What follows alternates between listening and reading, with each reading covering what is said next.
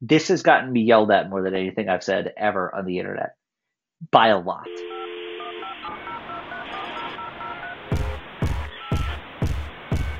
Welcome to the very first episode of Log Off. Everyone has an internet story to tell, and today we're getting Brian Grubbs. Brian is the editor at large for UPROXX. He's a very funny writer. He's an accomplished TV critic and columnist. He's a dear friend, and he's the perfect first guest to have on this podcast for two reasons. Number one, his online journey is unique, complete with a hilarious pseudonym and very personal unmasking story, which we'll get to. And number two, he and I definitely never would have met if not for the internet. He was on the team at UPROXX when they acquired one of my companies 10 years ago. At that point, Brian was a bit of an internet enigma. The only thing I knew about him was he was extremely funny online. The more we worked together, the more I got to know the real Brian, and our friendship has grown over the years to include visits to his beloved Philadelphia, trips to New York City for comedy shows, and more than one birthday surprise. So, Brian, let's start this podcast the way we always do, or always intend to, since this is the first episode, at the beginning. What is your earliest internet memory? I thought about this a little bit. I actually have two. One is like the real answer, and one is the funnier answer. So I'm going to give you both. The real answer, you and I are both old enough that we remember like unplugging the family phone line, like the one that people use to get phone calls about uh, family members getting emergency trips to the hospital. So we can go online and like spend 45 minutes opening up ESPN's website to see how many points Allen Iverson scored. So that would be my first. The other one the first like real experience with the internet, I think, was like when I went to college, my first use of high speed internet, because that was the first time I really like understood it, right? I downloaded every song, like every song. They're all illegally downloaded. My computer was full of music and viruses. It was fantastic. But what I did, I got a one of those. I went to a store and I got one of those like 100 blank CD towers, and I kind of went around to all my idiot friends and was like, "Listen, for $5, I will put any 15 songs that you want on the CD," and it very quickly I turned a stack of 100 blank CDs into $500, which is like $500 is a lot of money, but when you're 19 years old, $500 is so much money. It's fantastic. Yeah, we're definitely dating ourselves, but I went through the same process, and every dorm had that guy, the I guy was who would just like burn you stuff. I was that guy. And then we all realized we could just do it ourselves. Yeah, the business very quickly cratered. But while it was, dude, I all the beer and onion rings I could handle, which is all any 19-year-old could ever. So I want today, really, but it's especially all I want at age 19. Was that at Temple? Yeah, Nice. I at Temple University in the freshman dorms. We when I was a freshman at Washington State, did the same thing. Like everyone was just downloading as much as they could once they realized it. We actually crashed the high speed internet in the dorm, and I think the dean sent like an email around the entire school talking about like they were going to have to, uh, pull things back if people didn't behave better online, Behave better. which is pretty hilarious considering what you can do now online. I know. Downloading songs and videos and things like that is not that bad. Well, it was great too because like people talk about how today is the wild west of the internet, and like I would go to try to download a Beastie Boys song, and it would say like Shadrach by the Beastie Boys live version, and it's just some bozo doing his own version of Shadrach from his apartment. Like it's the lowest quality MP3 ever. So I don't know who was Yeah. breaking the law more, him for like illegally performing their music or me for downloading it without it. It was fantastic. And you had to wait like 15 minutes to find out.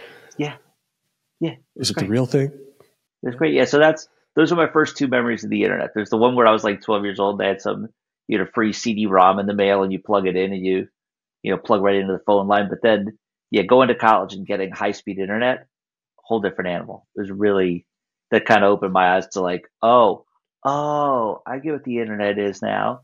It's useful. Was there a battle in your house when you guys first got internet? You talked about like using the phone line and things like that. Were your Brutal. parents trying to get on there too? It was more like, when can I dominate access to the family phone line? Yeah. Because like that was the only way you got in touch with people, was calling them on the phone. And if you didn't, you get a busy signal. Like, we sound so old. My God, I feel like I'm going to turn into a pile of dust just having this conversation. But Yeah, it was brutal. It was like you can go online from like 8 to 8:30. That's it. And then you got to sign off because dad needs to make calls for work. And you're like, "Whoa, but it's still not loading. It's still buffering." Yeah, 30 minutes was enough time to load like 5 websites back then. Like all I ever wanted to know is how many points Allen Iverson scored. That's all I ever wanted to know in like the late 90s. Just like, did Allen Iverson have a good game? And it was the better part of my evening was spent trying to figure that out. It was such a basic thing, but it really felt like cutting edge that you didn't have to wait for the paper in the morning. You could Yeah. just go find the thing. Or like the 11 o'clock Sports Center. And I have to go through like all the Yankees highlights that I don't care about and all the Knicks highlights. Just how many points did Allen Iverson score? Please tell me. It's all I want to know. So I want to get into your professional journey because you've carved out an incredible niche solely through the internet. But it's impossible to tell that story without first diving into what we've kind of been referring to in our text chain as quote unquote the wheelchair stuff. The wheelchair stuff. Yeah. So again, that's obviously your story to tell. I will cede the floor to you. Yeah, it's sure. I'm sure people can see like I'm a little fidgety when I'm on camera. So let's back up like 2005. So 2005, I'm at school at Temple. I am not yet injured. I'm walking around. I'm doing my thing. I got really drunk at a party and I fell out of my lofted bed and I broke the C4 vertebrae in my neck. And then I went to the hospital, and the long story short, I am mostly paralyzed from the neck down. I can use my right arm high, I was left-handed before, so that was fun. But I didn't realize that. Yeah, it's a good time. You think like, again, learning to type and do everything again, but also with my wrong hand. It's great. But so I did like physical rehab after that, and then I went back to school, got my degree from Temple, and I actually went to Temple Law School, which is a whole stupid thing we could talk about later if you want. But that was actually, believe it or not, the period when my weird internet professional journey started, because like I'm sitting in the dorms and I'm going out and I'm doing stuff and I still have a personal life or anything, but I'm spending a lot of time clicking around the internet. And that's where I started getting introduced to like blogs and, some of the ones that you were associated with. So that's kind of the way my journey started to get where I'm at now, started in a lot of ways because I fell out of a loft and broke the bone in my neck. So I think that's kind of the intro that we need to get started where we're going. If you want to jump in at any point and questions or comments, please fire away. But yeah, I'd like to go back to the part about you glossed over the fact that you finished law school through all of this. Yeah. So I went back to school and I got my degree in 2008, and I got a degree in communications. But when I got my degree, I actually got done like much faster than I expected. So I kind of applied to law school on a whim, just like, I don't know what I'm doing. And I got in. So I was like, that's kind of cool. So I went and I did it. But I did the 3 years of law school. I graduated. I did the internship. I passed the bar exam. These are all things that happened that don't feel real. But what was really dumb, like two things happened too, is like I started realizing I didn't exactly love the idea of being a lawyer. And as I kept come to find out since, a lot of people who are in the type of jobs that we are in were once lawyers and are like, this sucks. I won't do this anymore. But the other thing that's actually kind of weird is, so I got done with law school in 2011, and the way the benefits programs were set up, if I would have taken a job as a lawyer at the time in Pennsylvania where I live, I would have had to pay for all of my home care out of pocket, which would have like negated the whole point of making a lawyer salary. So that's where I started. Like, I had already started like working a little bit with UPROXX, was then Warm and Glow and all that. And so they were able to kind of say, how much money can you make without it triggering this thing? So that's kind of why I started doing that part-time, was just making money and doing whatever. And so once those programs eventually opened up again, then I was able to go full-time at UPROXX. And once that happened, that kind of put the nail on the coffin of the law degree. Amazing. Do you still have it presented in your house though? I'm sure it's on the wall. No, it's not on the wall. I have like pictures of Philadelphia and like basketball players on the wall, and I have my law degree stuffed in a corner. I actually just pulled it out because one of my nurses was over, and she's newer, and I was just talking to her. I was like, "Oh yeah, when I was in law school." She's like, "You went to law?" Like she was gonna fall over. So I pulled out there's like a quarter inch of dust piled up on it. That's great. I tell people all the time if they want to cross my name out and write theirs in, they can have it. It's just for show at this point. So you talked about how you ended up writing at UPROXX. Like, what was that transition like? I think you found your way in through the comments, right? Yeah, yeah. It was when our buddy Matt Ufford was Yeah. writing with leather and warm and glow. I don't even remember how I stumbled across these sites in the first place. Probably through Deadspin. Sounds Probably right. that's what I would do. So I got bored and I Yep. started commenting there, and I was writing my own little like blog spot thing just for fun, just to like you get that little like creativity thing and you want to shoot something out, and so I was sending those to Ufford, and he was like, "This is pretty good," and one day Ufford like needed to go to the doctor or something, or some very basic thing where he just needed an afternoon off. So he emailed. This is, by the way, he still doesn't know my real name when this is going on. He just knows me through my commenter thing. So he emails me and he's like, "Do you think you can cover like three little blogs in the afternoon when I go to the doctor?" And I was like, "Yeah." I think I blew off a class. I think like a law school class. I was like, "I can't make it. There's something going on." So I could write like little jerk blogs about TV guys. But yeah, that was probably what, like 2010, 2009. That's so funny because that's how Ufford got his start too. He was in the Deadspin comments, just lighting it up. Yeah. And I noticed he was obviously like the funniest person in there. So I reached out to him, and that's how we conceived of With Leather. It was pulling him and saying, "Hey, why don't you have your own site?" And so it's almost like he kind of like paid that forward and kept it going. And contrary to popular belief, I guess the internet comments can be good. Now, this is where we bring up the fact that you just casually mentioned, like, "Oh yeah, I found Ufford." So let's talk a little bit about how Ryan got going here, because for as long as I've known, like at first you were like this mysterious figure where Matt would be like, "I got to talk to Ryan," and I'd be like, "Who's Ryan?" So how did you get started with all that? So I started started college in 2001. I dropped out by early 2003 because I had kind of figured out the internet publishing thing. And also I didn't want to go to class. Similar to you, like as soon as I realized, oh, you can put stuff on the internet and maybe make a little bit of money off of it, or maybe I just want to do that instead of going to class, I pretty much like stopped going to class. So I started a few sites, including What Would Tyler Durden Do, which was at the time like one of the bigger celebrity blogs of its era, like back when Snark kind of reigned supreme. Yeah, I read it. And based off the success of that, I decided to try to put together a network. So found Matt in the Deadspin comments for With Leather. He was actually rooming with Vince Mancini at the time, and Vince was writing for another site. I wanted to poach him and start a movie site. So we started Film Drunk. So that was the third site in that network. And I guess since it seems like statute of limitations has probably ended on this kind of stuff, Vince was not allowed to get out of his contract for the site he was writing for at the time, but we wanted to start the site right away. So he started writing under the pseudonym Lance Martini instead of Vince Mancini. So we got those going. And then I think it was like 2008-ish, Jarrett Meyer reached out about, he was really getting UPROXX started. And I think he just really needed, content creators, and he needed a stepping stone. He wasn't just going to start this site from scratch.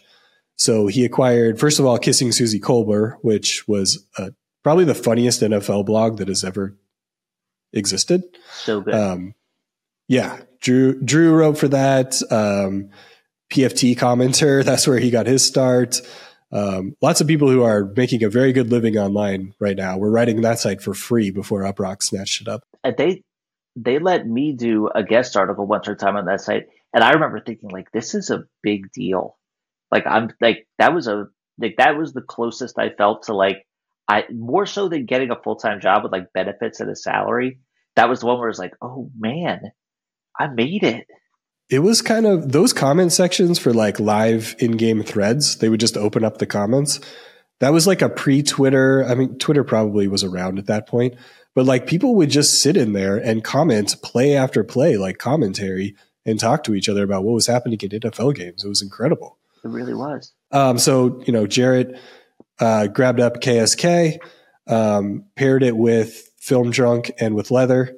Then I kind of went into like a wilderness period where I was kind of not involved with those sites because they didn't really need me. I mean, Matt is a brilliant writer. Vince is a brilliant writer. They just kind of folded that into, the UPROXX domain names, let them live there. I had a couple of kids. I started a viral video site called Clip Nation that I think it was only around for like 2 or 3 months.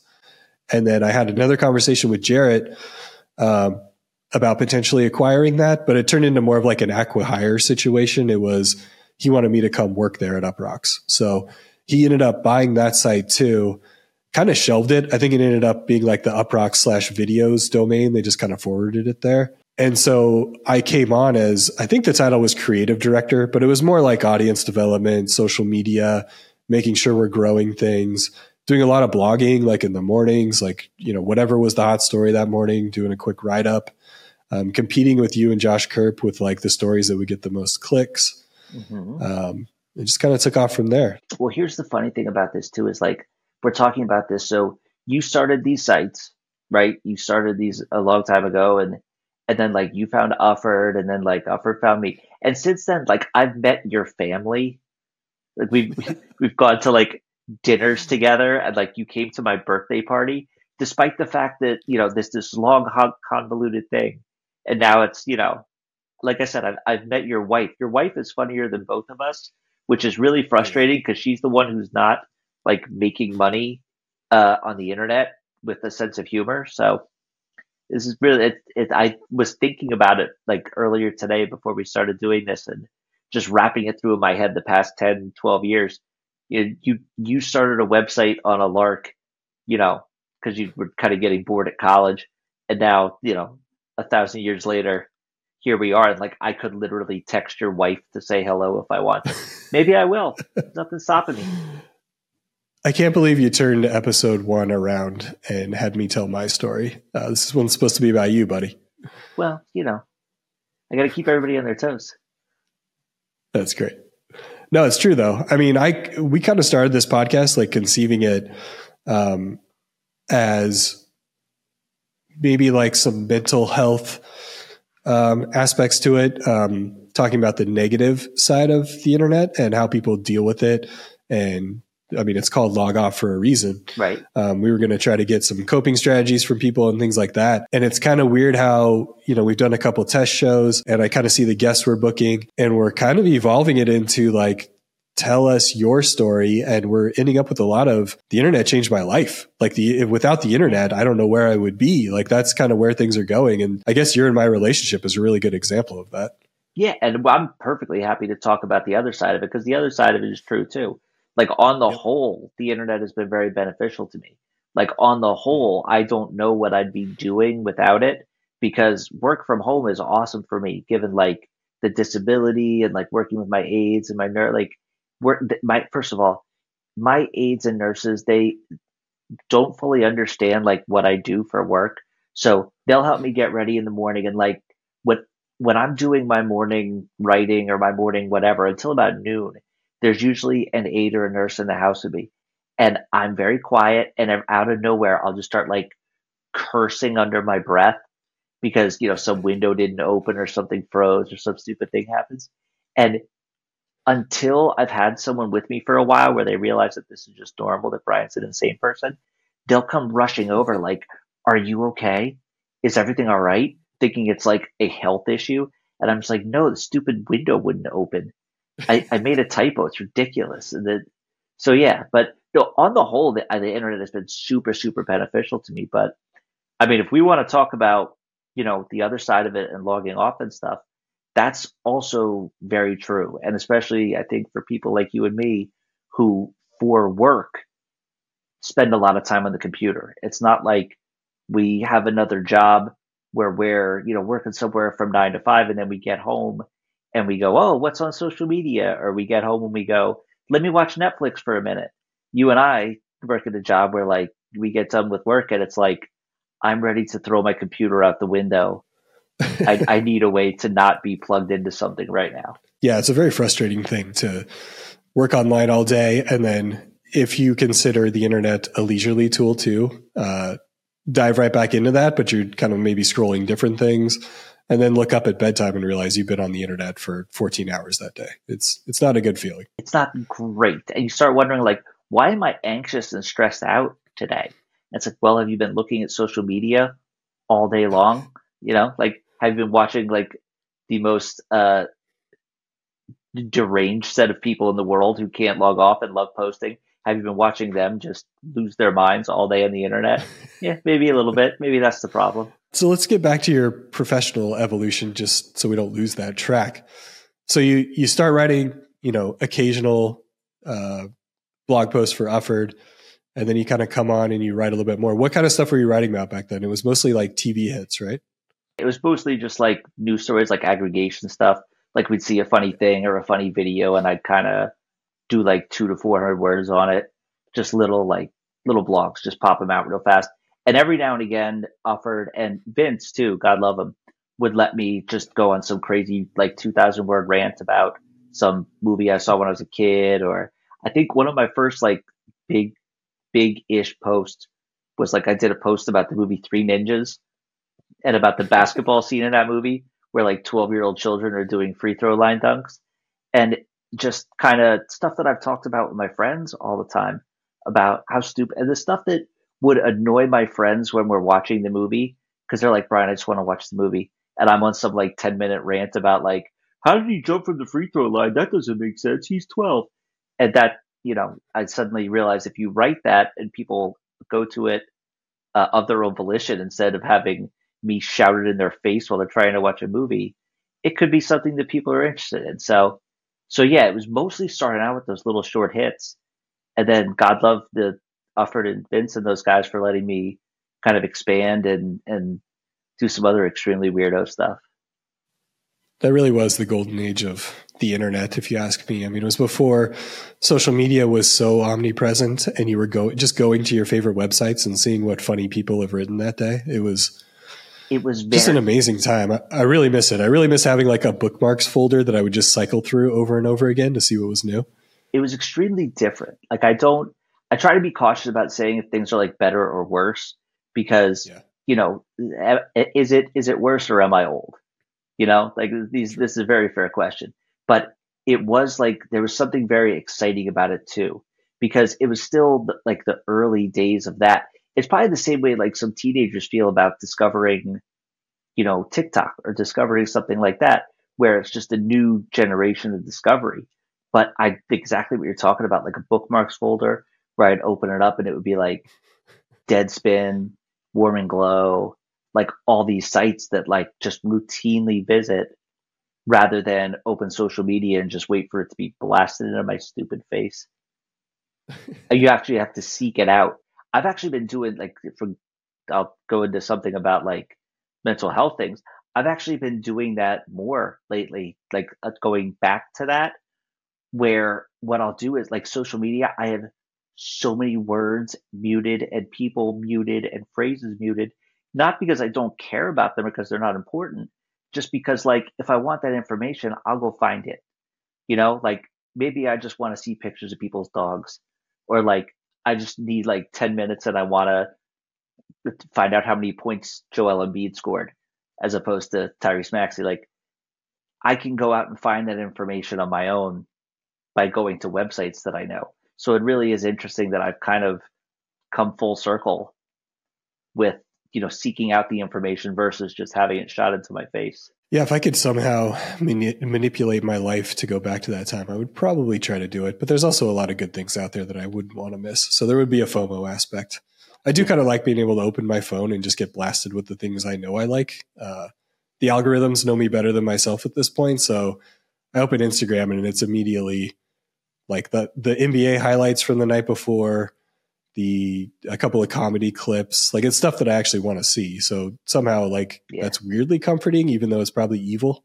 That's probably a good way to describe most things on the internet. Weirdly comforting, but also evil. Do you want to hear a funny algorithm story? Yes. So just because I was curious, I was like going around and I was looking on Twitter and I was looking at like they have that things you might be interested in, right? So I go through and most of them nail on the head. Philadelphia sports, like the NBA, movies, whatever. The one that kept coming up on there was accounting.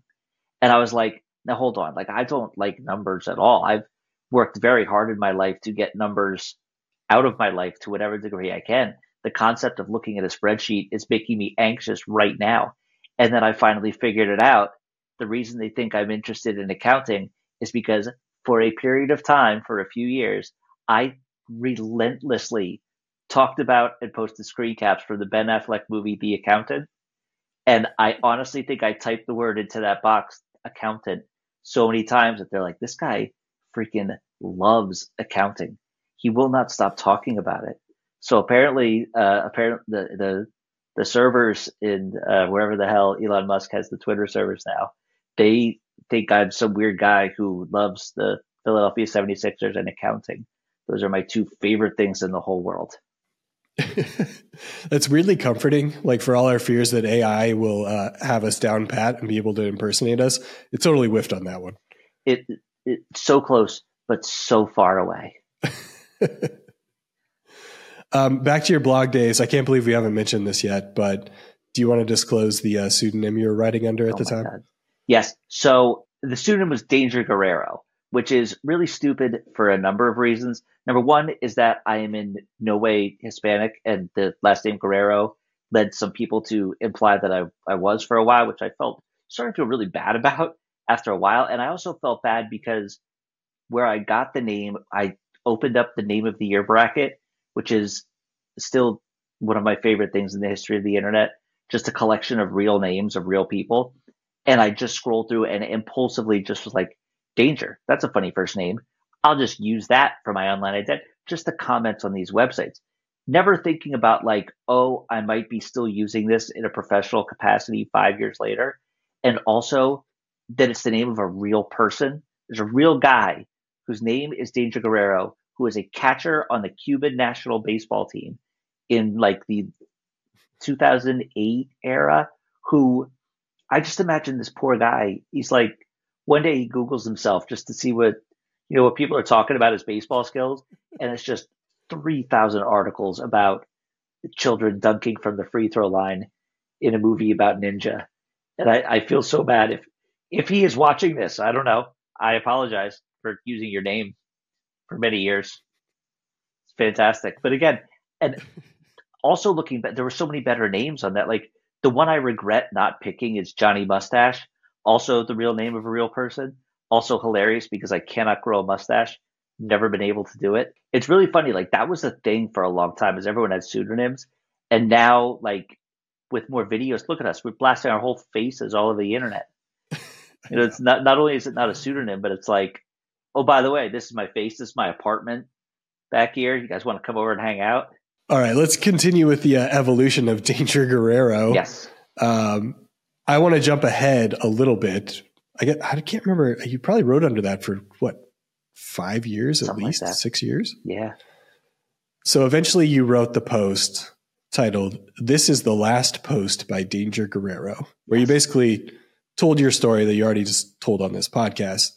What were your feelings going into that, and what kind of led you to want to kind of unmask yourself, I guess? All right. So the going into my real name, that was when I went full time with UPROXX.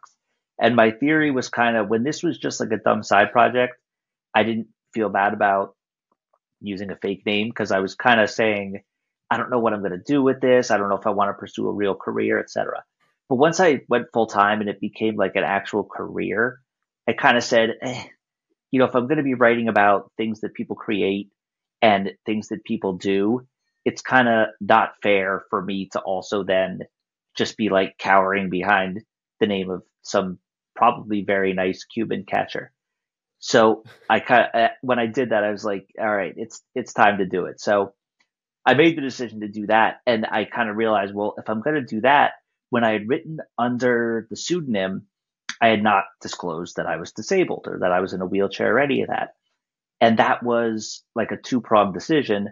One was I compulsively was talking about Philadelphia sports and all this other stuff. And I kind of realized, how many dudes are there in power wheelchairs who are obsessed with Philadelphia sports who talk about the exact same things I do? So I was a little nervous about it from a anonymity standpoint. The other one was, especially like shortly after my injury, I just like there's a lot of pity that goes along with it, and there's a lot of people who are like, "Oh, poor guy." So the cool thing about that was it was an opportunity for me to just, I don't want to say be treated normal, but like if I had a stupid idea, someone would be like, "That's a stupid idea," and it's not. How do I sugarcoat this for the guy in the wheelchair? So at that point in my life, like that was really important to me. Was, how do I process it? How do I get treated in the way that I'm used to being treated? Now I kind of am able, I've learned how to deal with it, and I've picked up little tricks and trade like to work around it and come to deal with it. But so I realized I'd be letting go of that too.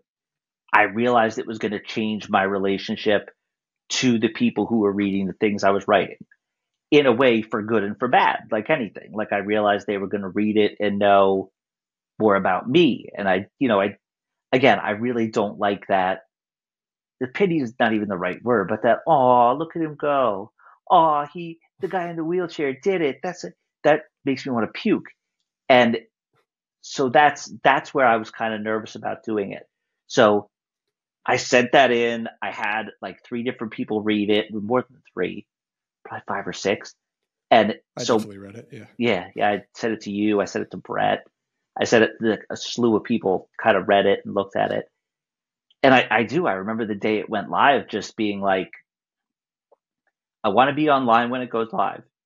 And I want to be online for like an hour afterwards. And then I want to close my computer and just be somewhere else for a while, just because the stream of it would have just been overwhelming.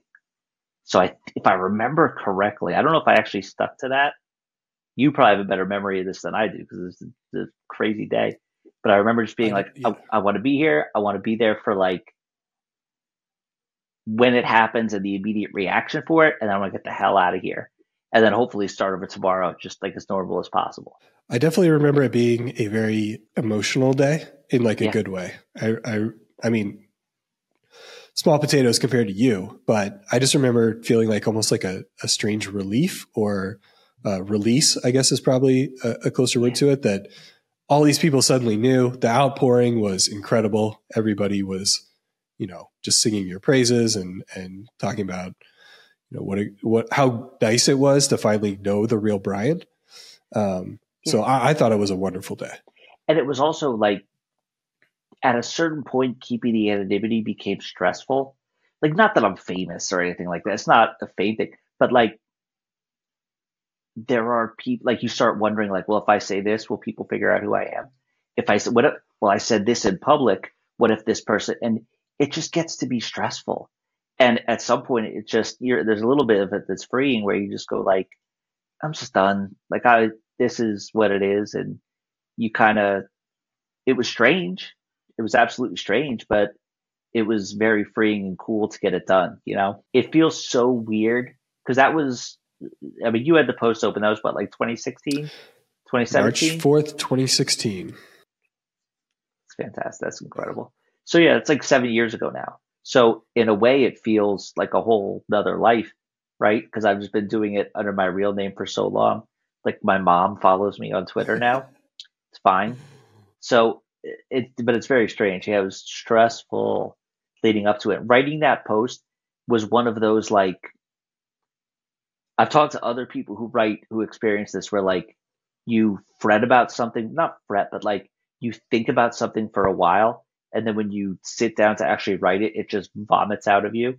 So I wrote that whole thing in probably 90 minutes, maybe less. But I've been thinking about it for 5 or 6 years.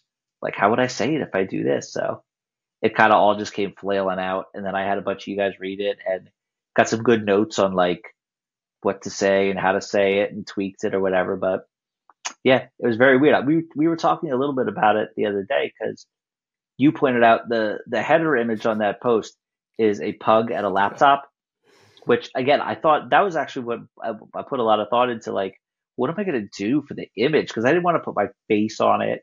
I didn't want to do a whole thing. And my backup option was going to be I was going to draw a stick figure, but it is really hard to draw a stick figure in a wheelchair. It really, like, for my artistic skills, which are horrible, I tried it like twice and I was like, I don't want to do this. So I just straight up opened one of our, like, the UPROXX stock image sources. And I was like, dog in a computer. That's fine. It's perfect. Extremely on brand, that's for sure. You talked about why you were apprehensive about kind of the unmasking or revealing who you were. Maybe I use the word pity or people talking to you differently. Were any of those fears founded? I mean, sometimes, like, not bad. Like, there's definitely a little bit of, like, I can tell when someone's like a little too, oh, good for you. Like, it's more in person than online, to be honest. But no, it hasn't been bad, and it's something that, again, the as I've kind of dealt with it more, and, like, my injury was 18 years ago now, so you kind of you learn to deal with it, or you don't, you know. So I kind of was able to pick up little tricks and little things I can do, and ways to kind of manage that, both for myself and when I'm talking to other people. So it hasn't been bad. It very rarely is a problem, and I don't want people to, like, not give me praise because they'll be afraid that it'll hurt my feelings. Like, no, please give Yeah. me praise. Give me all the compliments you want. Just make sure they're genuine. And I love compliments. They're fantastic. I mentioned earlier that when I started at UPROXX, I didn't know your backstory either. You were just a funny guy on the internet. And I never would have known, judging off of, in Slack, or I guess at that time it was probably HipChat, the way you type, I think you type faster than I do. And just learning that also you are using basically your offhand at this point is just incredible to me. Do you know how many, like, words per minute you can actually type with one hand?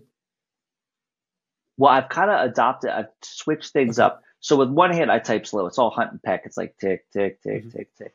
And you figure it out and you figure out how to move. But when I write a longer article, like one of the big, longer, like a TV review or something, I actually type it out on my phone in a Google document, because you can just whip your thumb around Oh. and type a hell of a lot faster. Plus, with that, predictive text helps. For when I first was injured, they recommended you should do, like, speak to type things, and they're much better now than they were. I still don't use them because I use too much, like, not proper writing words. Proper writing words. Jesus Christ, Brian. Real But wordsmith over there. it's like yeah, they don't pick things up really well. I always remember the one time I was using it and I was trying to get it to say something about the Philadelphia Phillies, and the thing it came up was the Philadelphia Phillies, and I was like, A, perfect. B, never using this again. So I figured I'd rather just struggle and type fast than have the artificial intelligence software insult my favorite baseball team to my face. I mean, you've really evolved from, like, picking up aggregated stuff, writing funny, silly hits, to the point where you're like a legit TV critic at this point, and even had a podcast with Alan Sepinwall for a while when he was at UPROXX. Talk us through that evolution. Was that, I mean, coming out as Brian Grubb, did that help that case a little bit? I mean, if you're going to get screeners, they're probably not sending them to Danger Guerrero, but maybe Brian Grubb has a better shot at something like that. That had something to do with it. The growth of the website had something to do with it, where we were getting into more more, like, I don't want to say respectable, but yeah, like legitimate coverage of things that were happening in the entertainment industry. And the Allen thing was weird too, because I've been reading Sepinwall forever. Like, when he was back at his blog, and then, like, it got picked up by HitFix, and then that got picked up by UPROXX. So the idea that we did a podcast together, and, like, I'll receive texts from Alan at like 10:30 at night about something the New York Knicks did, and he's furious, and it's just very normal to me now. So again, this is one of those, like, journey things where you go, this was a dude who was, like, one of my inspirations to get into trying to do television criticism. I think one of the first things I did was, like, I've been reading Alan Sepinwall. It's really cool. I want to try it out. And now, again, like, I'll just get some maniac text from him at all hours of the night. He's one of the most productive human beings I've ever met. He, like, writes books and articles and everything, and also watches as much sports as I do. And I love the man to death. Legitimately one of the nicest people I've ever met, both through the internet and in real life, but infuriatingly productive. Like, just knock it Guy off. is an absolute machine. I remember back during the Breaking Bad days when I assume he did not have screeners. He was writing his recaps within like 15 minutes of like the episode ending. He had like a full-fledged recap with thoughts and all kinds of stuff. It was incredible. He is a brilliant man and a very nice man. Mm-hmm. And for the status that he has achieved, he does not have to be as nice as he is. And it's something that I've tried to like carry over myself when I'm working with people who are freelancers or like even people who are just emailing to say hi. I try to think like people were really nice to me a lot coming through this stuff. And it doesn't cost you much to be like a little nice to somebody or to like not be a jerk to somebody or not pop off and be like, I don't have time for this, or like just like blow people off. So yeah, it's very, so I know that I've kind of got to a certain stature in things that I've done. Again, not famous, I'm not doing whatever, but like a lot of that is because a lot of people were very nice to me when they didn't have to be. And I try to carry that forward myself. Be like the true sign of like if you're like doing all right, you're nice when you don't have to be. And that's something that I try to has been paid to me very much, and I try to pay forward to whatever degree I can. It's a great way to live. So take me through a day in the life of Brian Grubb as the editor at large of UPROXX. You're still writing TV recaps and reviews. You have a weekly column called The Rundown, which is very funny. It's basically just thoughts off the top of your head. Very Dave Barry, actually. I don't know if anyone's ever made that comparison. Dave Barry, I have like 3 Dave Barry books sitting on my shelf somewhere. So perfect. That's something that was very funny to me. So you've got all that going on. You're also editing, content from other people too. So when you wake up in the morning, what is in front of you? What do you have to do in the course of a day? Okay. So I have, like I said, I have nurses and aides that come in. They usually get in at, 7:30, 8 o'clock, and they're getting me ready and getting me set up and getting me up in the wheelchair and everything. I usually hit the chair. It's fantastic. Again, at about 9-ish. Again, like I'm an adult, I have a job, but like I don't do anything till 9. It's great. That's working from home has spoiled me tremendously. But usually what I'll do is I'll get up and I'll sign into the UPROXX Slack channel. The morning period of the day from about 9 to 12, 9 to 1 is kind of like Brian time where I poke around and that's when I get most of my writing done. That's when I look for, things that might be interesting, or if I need to watch a screener, or if I need to, watch something to get caught up on it. That's kind of my window to do that. Usually in the afternoons is when I am doing more editing stuff, assigning stories out to some of our full-time people, some of our, freelance people, and I'm kind of doing like some administrative stuff with the other editorial people on the team. And so I've kind of split my day into 2 parts. So the first part is kind of freewheeling, creative playtime, my own little sandbox. And the afternoon is I'm more locked in with, looking at the entertainment world, finding stories, assigning it to people, trying to find things that will work for the individual writer. You say like, well, I think this thing would work really good with this person. So you try to figure out like, let me figure out a way that I can get them to write about this and them to write about this. And then I'll basically do that from 1:30 to 5:30. So it splits up my day pretty evenly, which is helpful because if I had to do either one of those things all day, I think I would go crazy. You and I used to split up some of these. Yeah, it used to be. Once it upon was a fun time. At first when you're an adrenaline junkie, but I think you and I probably were doing too much at one time.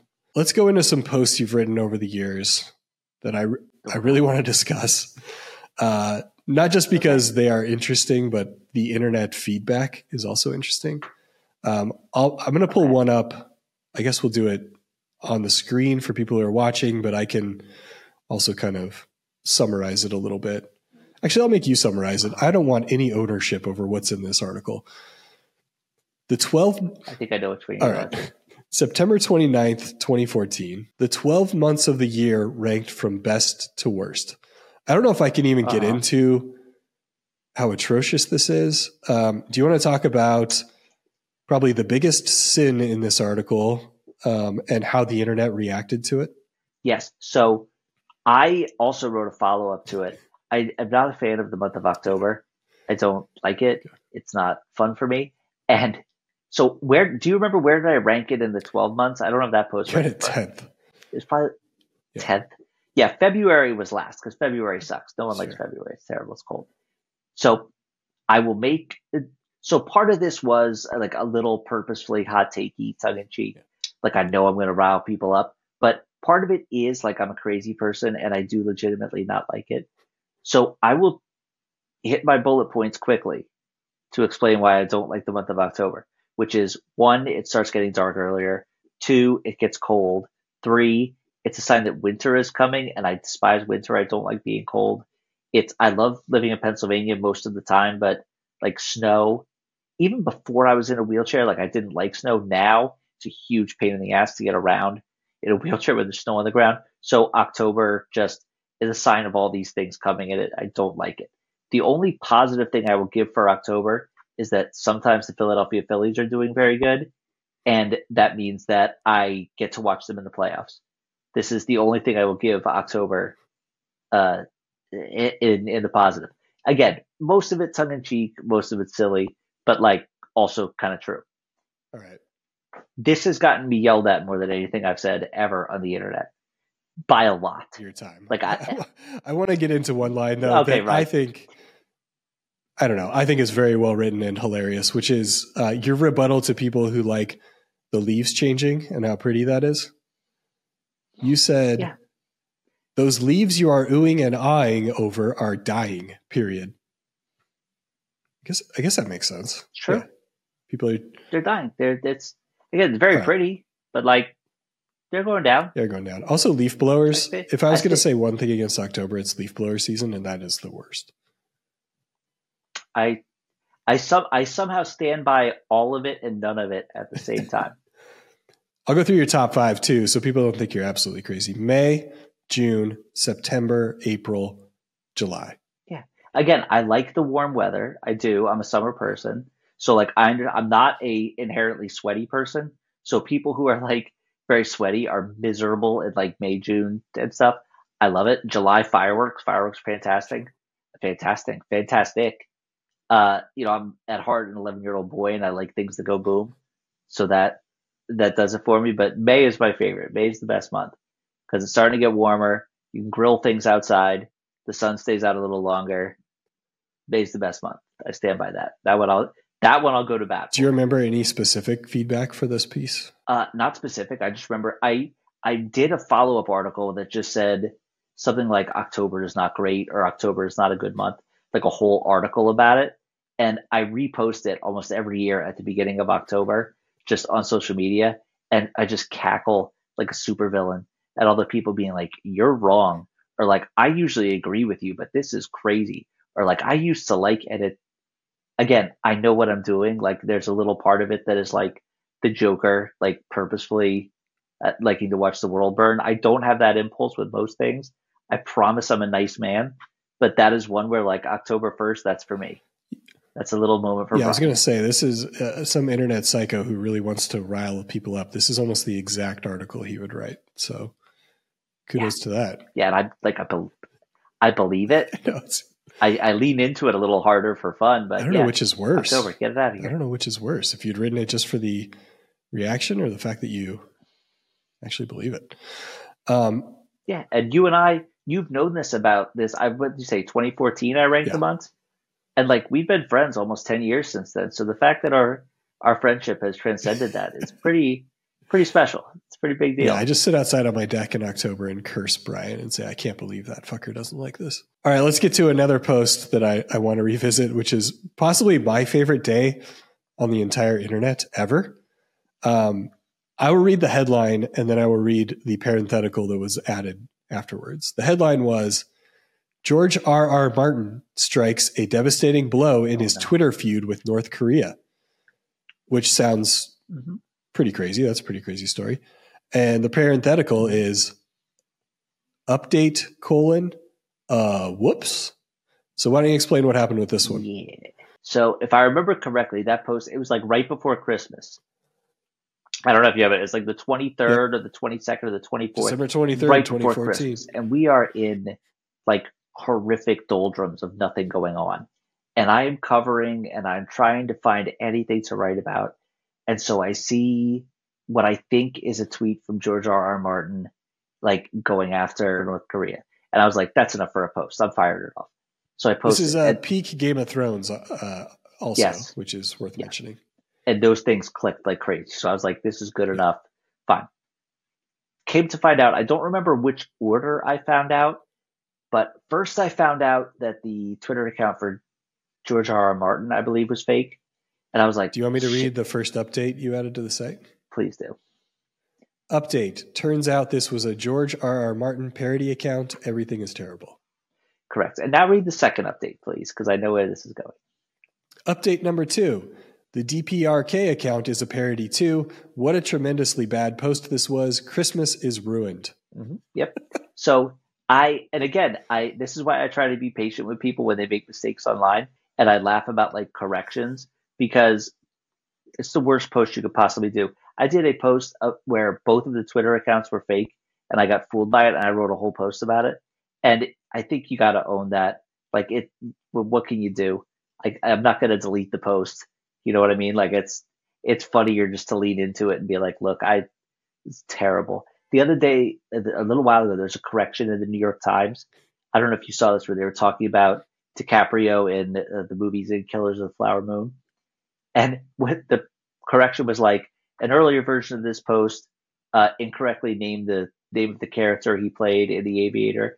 The character was Howard Hughes, not as we originally wrote Hugh Hefner.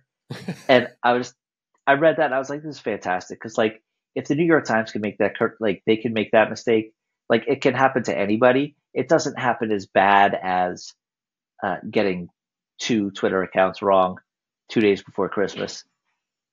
But yes, I just remember like someone pointed out to me that one of them was fake and I was like, ah, crap. And then someone pointed out to me that the other was fake too. And I was like, oh, this is now funny. Like this has gone from embarrassing to really, really funny. So again, what are you going to do? You lean into that because otherwise you crawl into a shell and die.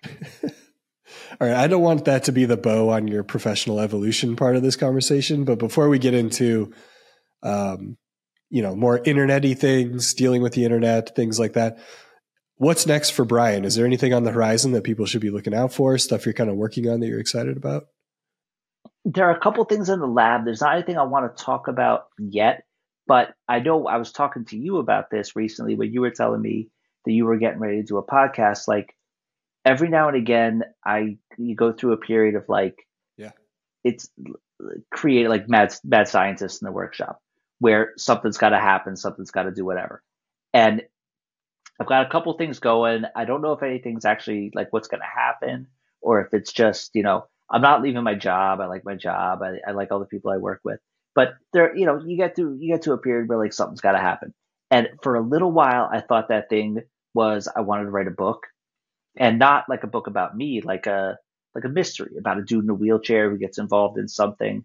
Just because I don't always love the way like stories about people with disability are told. And I was like, well, I can do this. I can speak to this. And I started writing it. And like, I don't know if your books are really long. Like they are so long. And like I wrote like a few chapters of one. This is never going to happen.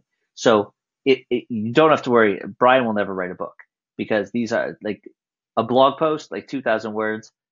That's about as good as I'm going to get. That's where the cap is. But yeah, I think it's good too. And I think you know this too, because you're starting a podcast yourself. It's good every now and again to pull back and be like, what am I doing? Am I too comfortable? Could I be doing something different?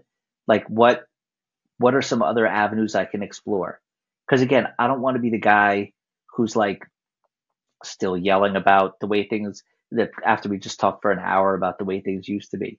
But I don't want to be that guy. I want to keep evolving and like try to stay with it and, be doing interesting, cool things rather than sitting there lamenting how all the things I used to like are bad now. Yeah, I don't know if this is the correct cadence or not. I guess it kind of ties in with New Year's resolutions, but I try to do that once a year where I just, you feel like you've had your head down and you're just working on stuff and your daily grind is the same. Kind of pop your head out, look around at what other people are doing, what kind of new technologies have emerged, things like that, and try to figure out a new like big project. And a lot of times it doesn't come to fruition, but just like opening yourself up to having that spark is a really good feeling, just to kind of know that you're trying to pursue something. I've been wanting to start a podcast for probably 10 years. And I just, this year finally was like, if I'm not going to do it now, I'm never going to do it. So that was kind of the impetus for getting this bad boy started. It's true, because it's very easy to just fall into your routine where you'd be like, I wake up and I log on and I do this, and then I log off and then I watch a basketball game and then I go to bed. And it's so easy to do that every day. And I really think that, and for some people, that's great. Some people, the routine is comforting, the routine is good. And there's absolutely nothing wrong with that. Everyone's just most people are just doing the best they can every day. And that's great. But I know that if I don't like try to think of new things to do, I will start going crazy, and I will start driving the people around me crazy. And that's usually a pretty good sign that I need to take stock of things. When other people are like, okay, Brian, are you doing this again? But like, that's my sign that like, maybe I've got some energy that I need to focus somewhere else instead of driving the people in my life crazy by running my mouth about whatever I'm talking about at the moment. I love how the question was, tell me something exciting you're going to do, and you told me something exciting you're not going to do. Professional speaker and creative mind right now. All right, we're going to start a new feature. It's a new podcast, so I guess it's not new. Let's see how it goes here. You're a good guinea pig, Brian. Tab check. How many tabs we got open? I think we might have blown this earlier. Yeah, so right now I have one tab open. It's this thing right here, because poor Ryan is starting a podcast and my screen has been freezing constantly. On a typical day, like when I'm at work, like really, really working, when I'm in editing mode, where I'm finding people's stories and assigning them, we could be into the 20s or 30s of open tabs, which is not healthy in any way. It's chaos. But even just regular day, like regular internet monitoring, we're at like 6 or 7, where I'll have like a Twitter open, and I'll have, like the UPROXX homepage open, and I'll have our back end site open to check, like the metrics and all the other stuff going on. And so I very rarely, like right now I'm looking at my one open tab and it's like making me anxious. Like there are things that are happening that I'm not aware of. It's really great. It's super healthy.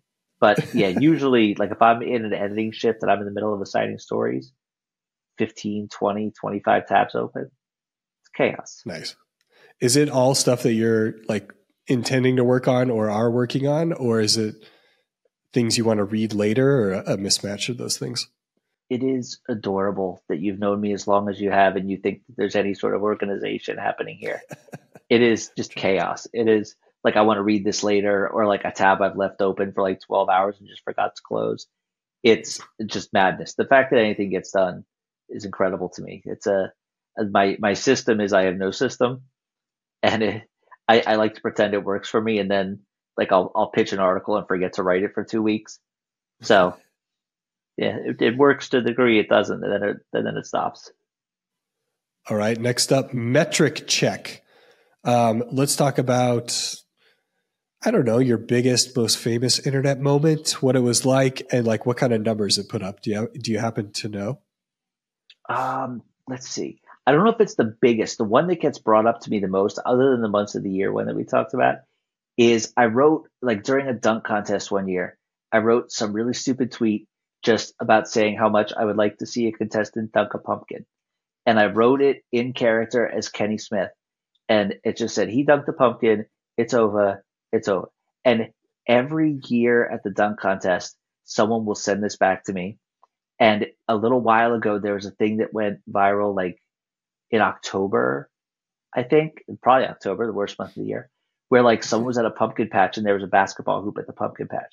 And no lie, at least 15 people sent this to me.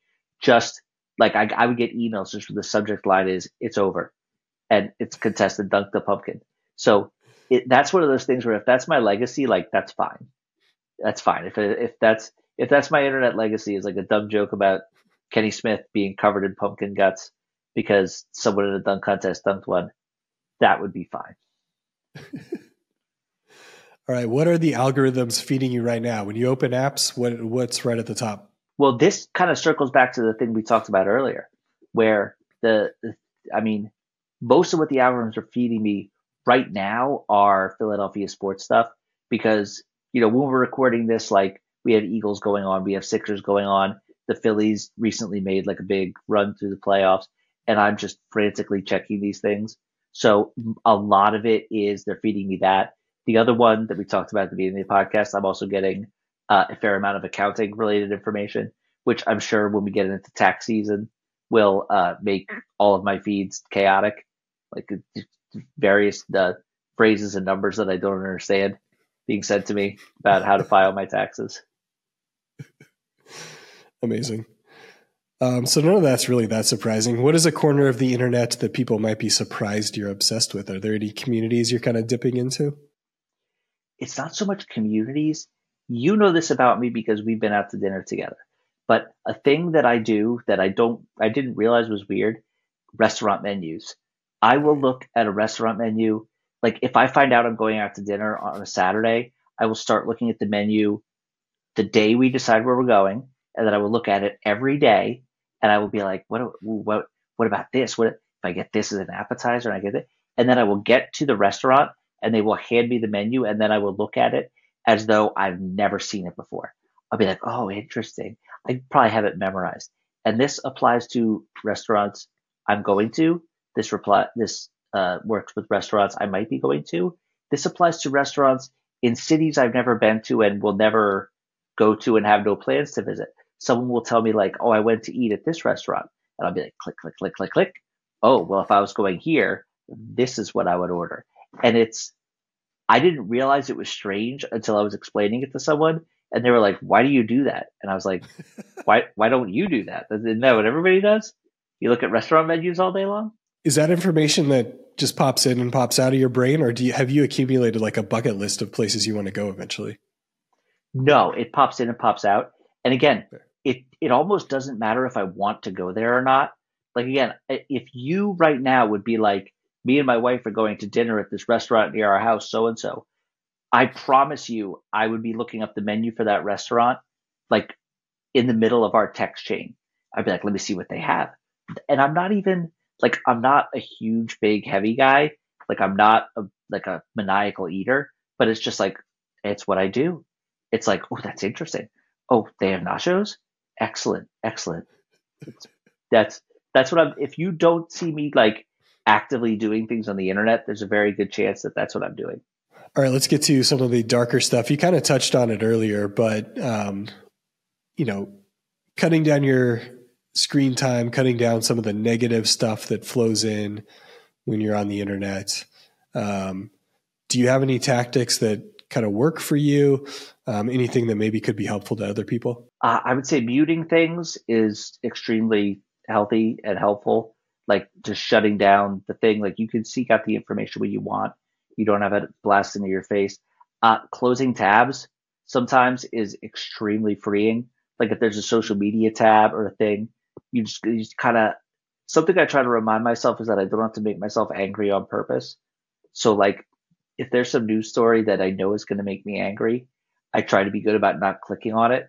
Or if I find myself in that hole where you're like, well, I clicked on this. Well, then this guy said this, so I got to click on this. Well, now I need to read the quote tweet to it. Like, try to catch yourself early in that cycle as early as you can because it's not great. The other thing, I use it as a joke sometimes, but like, go sit in a park. You know what I mean? Just like take your phone with you in case there's an emergency, but like grab a book, go sit in a park, go give some food to a duck. Like there's a whole world out there that it's easy to forget exists when you're used to staring at your computer. That is what is helpful to me. Is like my apartment has a very nice balcony that looks over a little park, and like I will go out there and just like do nothing, just like stare at stuff and just realize like, oh, okay, like the rest of this stuff is all happening. People are yelling and screaming on the internet, but like someone's walking their dog. Most people will let you pet their dog. Like if you don't have a dog, like if you're seeing someone like, can I pet your dog? They'll just say yes, and you can just spend 30 seconds petting a dog. It's wonderful. It's not even creepy. You can't do that with a child. You can't be like, can I pet your child? They'll be like, no, no, you absolutely cannot. I'm calling the police. But if they have a dog and you're like, hey, can I pet your dog for like 30 seconds? They'll be like, what? They'll tell you everything about their dog, and it'll be the best 5 minutes of your day. Just got a terrible visual of you pulling up in your van asking someone if you could touch their child. No, that would not work Man. out very well. That would not No, I work don't out think very so. well. What is the last thing that made you truly laugh online? This is going to date the conversation a little bit. You know what? No, I won't date the conversation because I'll tell you the truth. I was bored the other night and I was clicking around and I ended up watching like 10 minutes of news bloopers on YouTube. And I, It's the best. you spend too much time online, you spend too much time doing anything. You could fall into the trap of where you go like, you see something funny and you go, that's funny, instead of actually laughing. I was like laying in bed looking at my phone, just watching news bloopers on YouTube for like 10 minutes and cracking up, like really legitimately belly laughing at just local news like mishaps and bloopers. And that's something I want to remember, but it's like that is just there all the time. Anytime you want, you can go to YouTube and type in news bloopers and you can watch like 20 minutes of the stupidest, like these poor people. Like I'm sure they're horrified by these moments that are on the internet, but like you can just watch an anchor flub something, or you can watch like someone try to talk while some man walks behind them and dances, and it's just there. You can find it anytime you want. It's wonderful.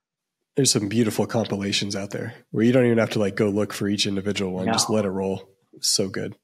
those people who make those compilations, they're probably not. They should be millionaires. All of them. Yeah. They should have millions of dollars for providing this Millionaires, they should service to the be world. knighted, Presidential Medal of Freedom, something. We got to give them something. When I'm in charge, Yeah. don't worry about it. There we go. It's step one. Step two, the economy. Step one, people who made the news bloopers get crowns made of gold and diamonds. Perfect. Boomeranging back to the more psychotic part of the internet, what is the wildest / most scarring moment you've ever seen on the internet?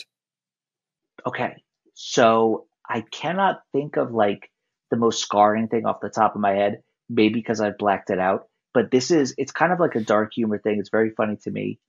I would file this under wildest. So my name is Brian Grubb. It's not the most common name in the world. There is another man named Brian Grubb, and this man is a professional X Games athlete and wake skater. I did not know what wake skating is. I'm still not exactly sure what it is, but this guy is like the most handsome, blonde, like uh, X Games, like incredible. And so when you Google my name, or at least when I do, if I would Google myself, they give you the little images that pop up there, like the little first examples of the Google image. So there's like three images of this man, like this like blonde god, like wake skating and like flying around in the ocean. And there's one of me in a wheelchair. And there's a part of me that always wonders, like, if someone opens this up and they go, did that man have a horrible wake skating accident? Is that what happened? Is that why he's like that?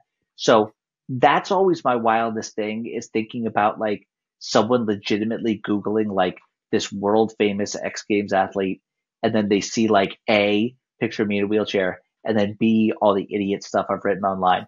It's kind of like the reverse of the Danger Guerrero situation that we talked about at the beginning, where like it's my name too. I didn't steal it from him, but like Yeah. that's the one that cracks me up the most to think about. It's like this poor guy. He's like a world famous athlete, and it's like he probably Googles himself, and it's like, why is this idiot talking about the months of the year? I just want people to see how I did in this event, whatever wake skating is. He seems to love it. God love him. I love it. That's a beautiful thing. All right. So you've made quite a niche for yourself on the internet, an entire living for yourself on the internet. Where do you think you would be without the internet?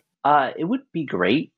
I mean, again, the disability thing plays into this. The ability to work from home, the ability to like build this cool community of people I know. You and I would not be friends. Most of the people I talk with on a daily basis, I would not have met without the internet. I keep in touch with a few of my friends from college. I keep in touch with one or two of my friends from high school. But most of the other like real good friendships that I have in my life are through the internet. We're in a group chat with a few of our other friends, and I check this chat every once in a while, and it is just a continual source of joy in my life. that I look at it and it's these people who like I've only met you guys in person like a handful of times, under 10, I would say, Mhm. right? That we've all gotten together. Yeah. But like I love you guys. I know you guys, we talk constantly. So that's a big part of it is it's a fun way to meet people and to find people with your similar interests. And there was a time where like your best friend was just like the dude who lived down the street. It was just Yeah. proximity. It was like that's the coolest dude I know. He lives 3 houses away from me. But now like you can find people. You know, like I've gotten to like Philadelphia sports. I've known people, I've met people who like we get together and we watch games. And it's really cool. The other thing is just as far as a work aspect goes, I finding a job when you're disabled is like hard because I can't physically do a lot of stuff. Transportation to and from is kind of a pain in the neck. So the internet has been huge for me because it means I can like work and do something I'm good at and something that's really fun and it's not an excessive burden. And it's just, again, there are dark, terrible parts of the internet. I know that. And I know that sometimes people kind of get in a rut where they focus on that. But I mean, the general like if you look at it as a pro con, like the amount that I've gotten out of the internet is leaps and bounds. Even just something stupid like online banking. Like the for me to like balance a checkbook, again, we talked about numbers, like it's awful. And like actually writing it out. So the internet has made my life so much easier and so much better on the whole that I'm willing to take the bad crap that goes along with it and kind of say like it's cost of doing business. Other than that, I'm doing all right. I love it. It's great to hear. But let's drive that into reality. Let's say the internet went bye-bye tomorrow and you could only save one piece of it, one little corner of it. What's the thing that you're keeping? I think this may be recency bias, but I honestly think I would save news bloopers. As stupid as it sounds, I really like. I know we just talked about it, but like Yeah. just that 20 minutes, just dying of laughter. Just the little stupid YouTube videos. You know, there's a lot of them. Or like just probably just if I could save like 10 or 12 YouTube videos, I would be fine. You know, I would make it work because they're little sources of joy that you can go back to over and over again. And again, I like thought out. I like stand up comedy. I like the weirdo stuff or whatever. But at the end of the day, man, there's not much funnier than watching someone slip and fall. God love, I feel bad for them, and I swear to God, I'm a nice person. But you show me some bozo slipping on ice and falling down, and that's like the best part of my day. It's a dude I, getting hit lo- in the nuts. Like it's just there's nothing funnier to me. I love that answer so much. Thank you, Brian. Thank you for being the first guest. Thank you for being you. Thank you for the conversation. Thanks for getting this podcast off to an amazing start. And thanks to everyone who's tuning in. This is Ryan Perry saying log off, sign out, close the window, smash that power button. The internet will be there when you get back.